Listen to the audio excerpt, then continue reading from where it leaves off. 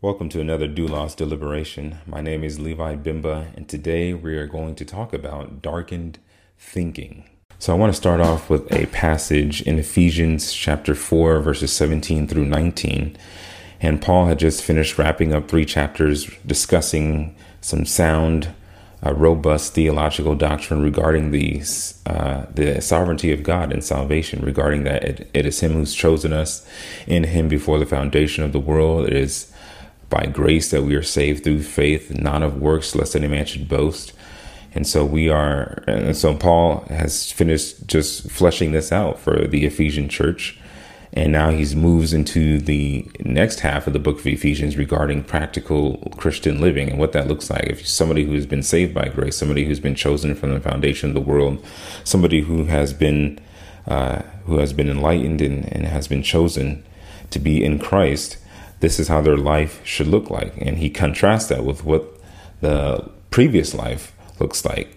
And he says in verse 17, he says, "This I say, therefore, and testify in the Lord, that ye henceforth walk not as other Gentiles walk, in the vanity of their mind, having the understanding darkened, being alienated from the life of God through the ignorance that is in them, because of the blindness of their heart, who being past feeling have given themselves over unto lasciviousness, to work all uncleanness with greediness."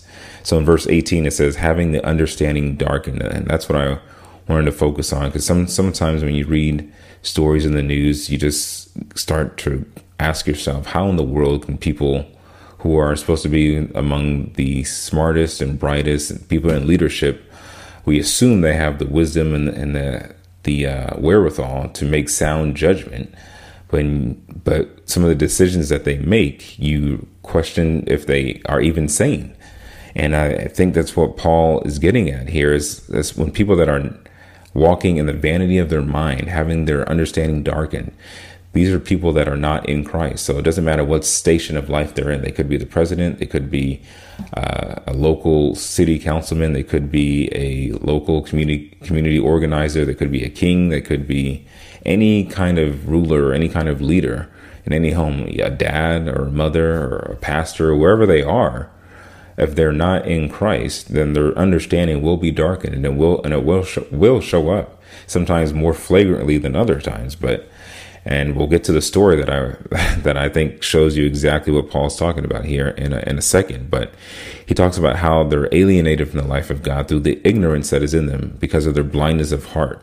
So the people that are alienated from the life of God, they're alienated through ignorance. They just don't know. They don't know how to think. They don't know how to reason, what is sound judgment. All these things that we tend to take for granted, soundness in thinking, reason. These are all things that are based on one foundational concept, which is truth. And Jesus says himself that he is the truth. So to be for reason and for sound judgment apart from Christ, you're cutting yourself off from the source of all reason and sound judgment.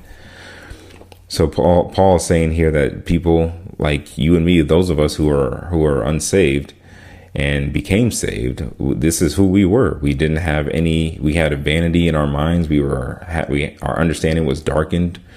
We were alienated from the life of God. We had ignorance, and we were blind by our hearts. We were past feeling. We had given ourselves over to lasciviousness, to work all uncleanness with greediness. So these are characteristics of people who are just walking in the flesh. They just do whatever feels good. They just do whatever comes to their mind, and they reason within themselves, yeah, this is right, this is good, this is how things ought to be. And we see the tragic reality of that played out in society when we have leaders who are making judgments and passing laws that are supposedly for the good of certain people, when it turns out it's just backwards, detrimental, darkened thinking that has a huge effect on society. And I think that fits this article perfectly, or I think that verse fits this article perfectly that I came across at patriotsfortruth.com. And the title is "Women Prisoners Given Birth Control as Transgender Men Arrive."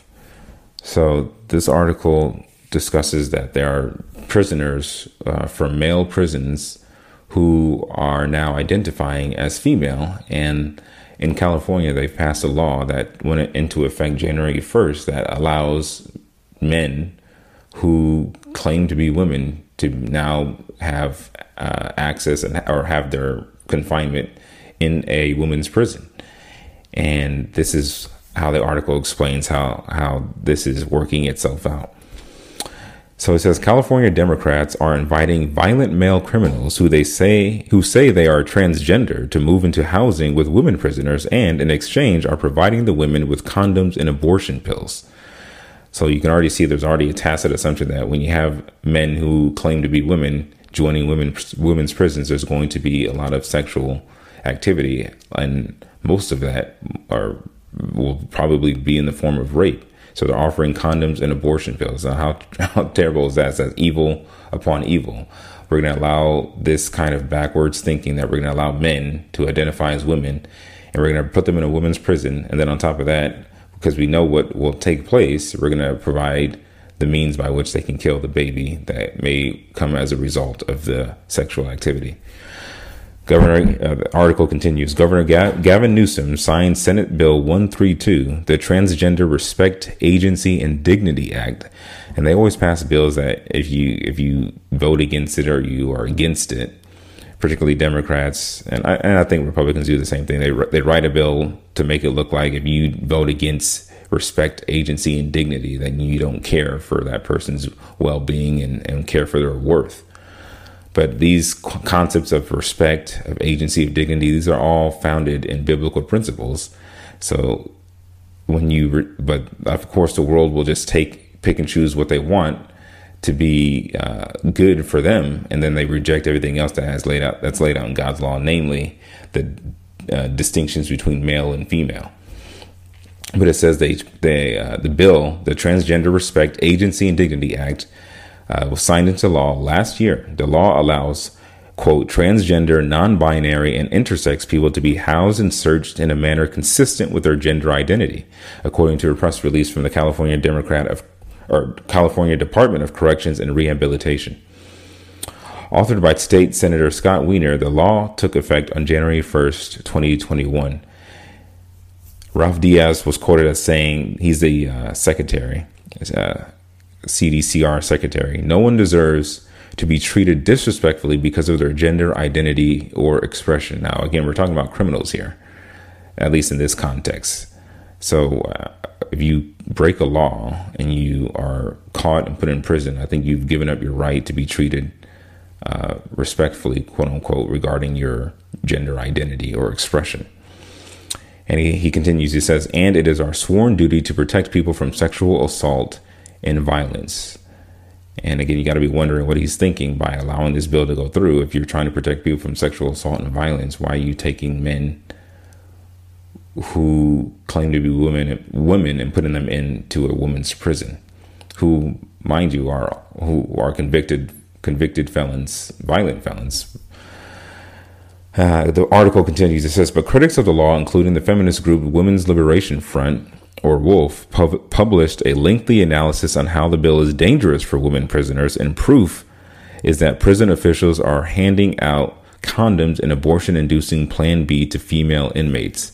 The WOLF article reads in part, so this is a Women's Liberation, the group is called Women's Liberation Front, and they are a feminist, abortion on demand supporting, and they're a group that, even though they're called Women's Liberation Front, when you read their About Us page, they talk about how they want to abolish all gender norms, and they want to remove the distinction between the sexes, and so that male supremacy isn't at the forefront and causing women to be abused and things like that. But it doesn't make sense. Again, this goes back to the point that Paul is making, that people in the world that have darkened understanding, they can't think clearly. They're holding two contradictory views in their mind. You say you're in a women's group, but then on the other hand, you're saying, well, we don't want this group exists to get rid of distinctions between male and female and get rid of the delineations between the two sexes, because it's a bad concept that we don't want in society, but we're going to call ourselves a Women's Liberation Front. But on this issue, when it comes to men being in prison, being in women's prisons, I think they start to see the danger here. And their article reads, women incarcerated in California's largest women's prison are describing the conditions as a nightmare's worst nightmare after introduction of new pregnancy resources in Central California's women's facility, which is one of the biggest women's prisons in California. The new resources are a tacit admission by officials that women should expect to be raped when housed in prison with men, where all sex is considered non-consensual by default within the system. So even if men who engage in sexual activity with the women, even if it's consensual, because of the context of prison, they're automatically going to deem it as rape. So they're saying that the fact that these women are getting these abortion pills and sexual materials, they're saying that the officials in these prisons are already admitting that they know what's going to happen. New posters recently appeared in medical rooms outlining the options available to pregnant people.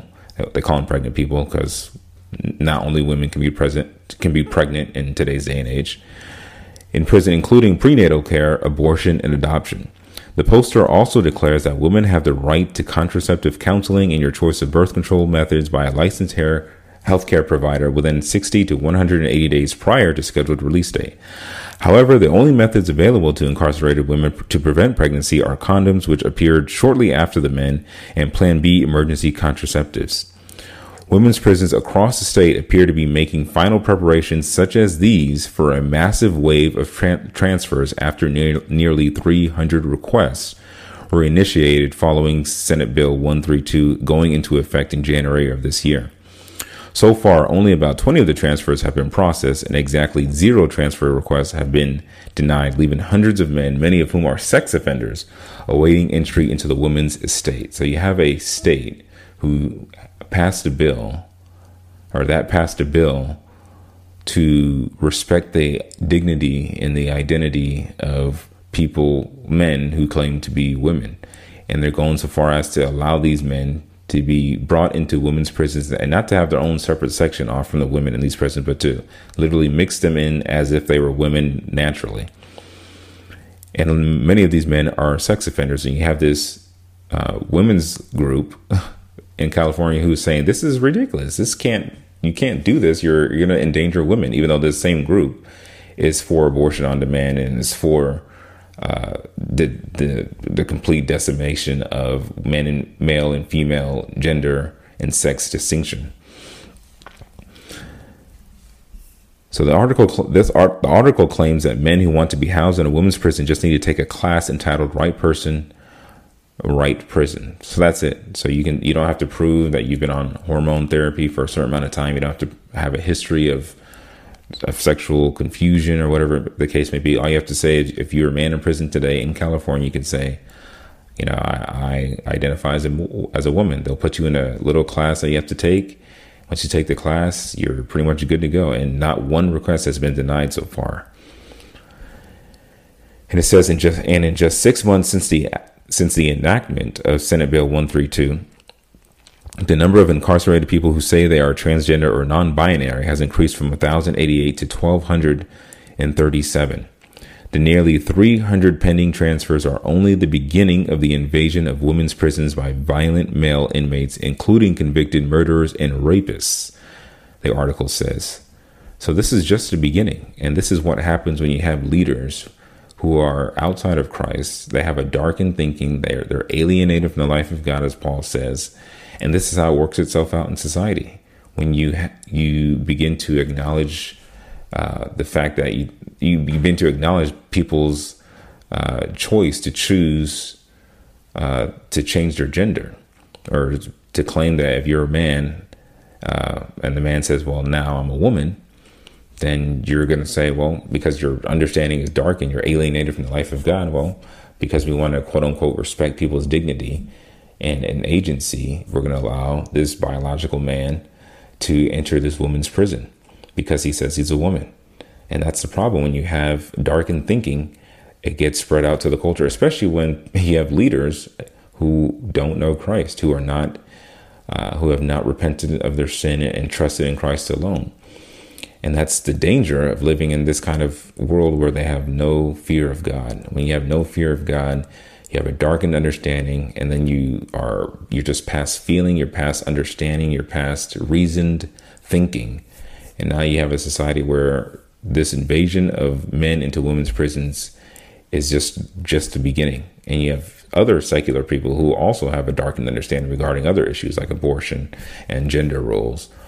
They still have some semblance of reason in them, that light of God in them, to recognize that this is a danger to the women in this prison.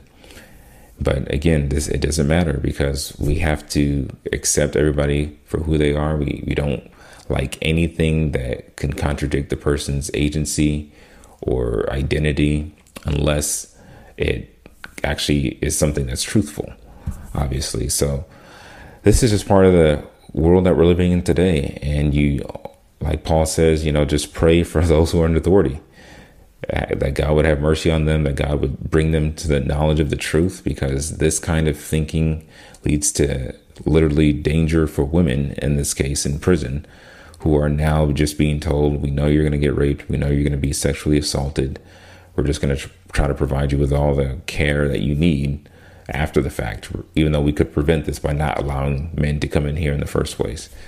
So this is all part of the detrimental, deleterious effects on society, when you have a society who says we don't want God in our thinking. We don't want this man to rule over us. We will do it ourselves. And God says, all right, you want to do it yourself? I'm going to hand you over to a darkened mind. I'm going to hand you over to a more corrupt, abominable, cursed, wretched way of thinking. And this is how it's going to play out in your society. And I think we're seeing the fruits of that. This is just one aspect of the many things that are going on in American culture today, because we've chosen to reject God, and this is the fruits of it. So I just want you to understand that whenever you see things like this, just realize these people are lost. They can't think straight. It's not that they don't want, it's not that they are trying to think reasonably and think rationally. It's that they can't. And even further than that, they don't want to. I mean, the Bible says that the carnal mind is enmity against God. It's not subject to the law of God, neither indeed can be. Romans 8 says that clearly. So when you have people that are in leadership, they just can't be subject to the law of God. They don't want God in their thinking, and this is the result of it. And it's a shame. I mean, Todd Friel makes a point that whenever you have a culture who hates God and rejects his law, women and children suffer the most in that culture. So thank you for listening to this Doulos Deliberation, and we will see you on the next one.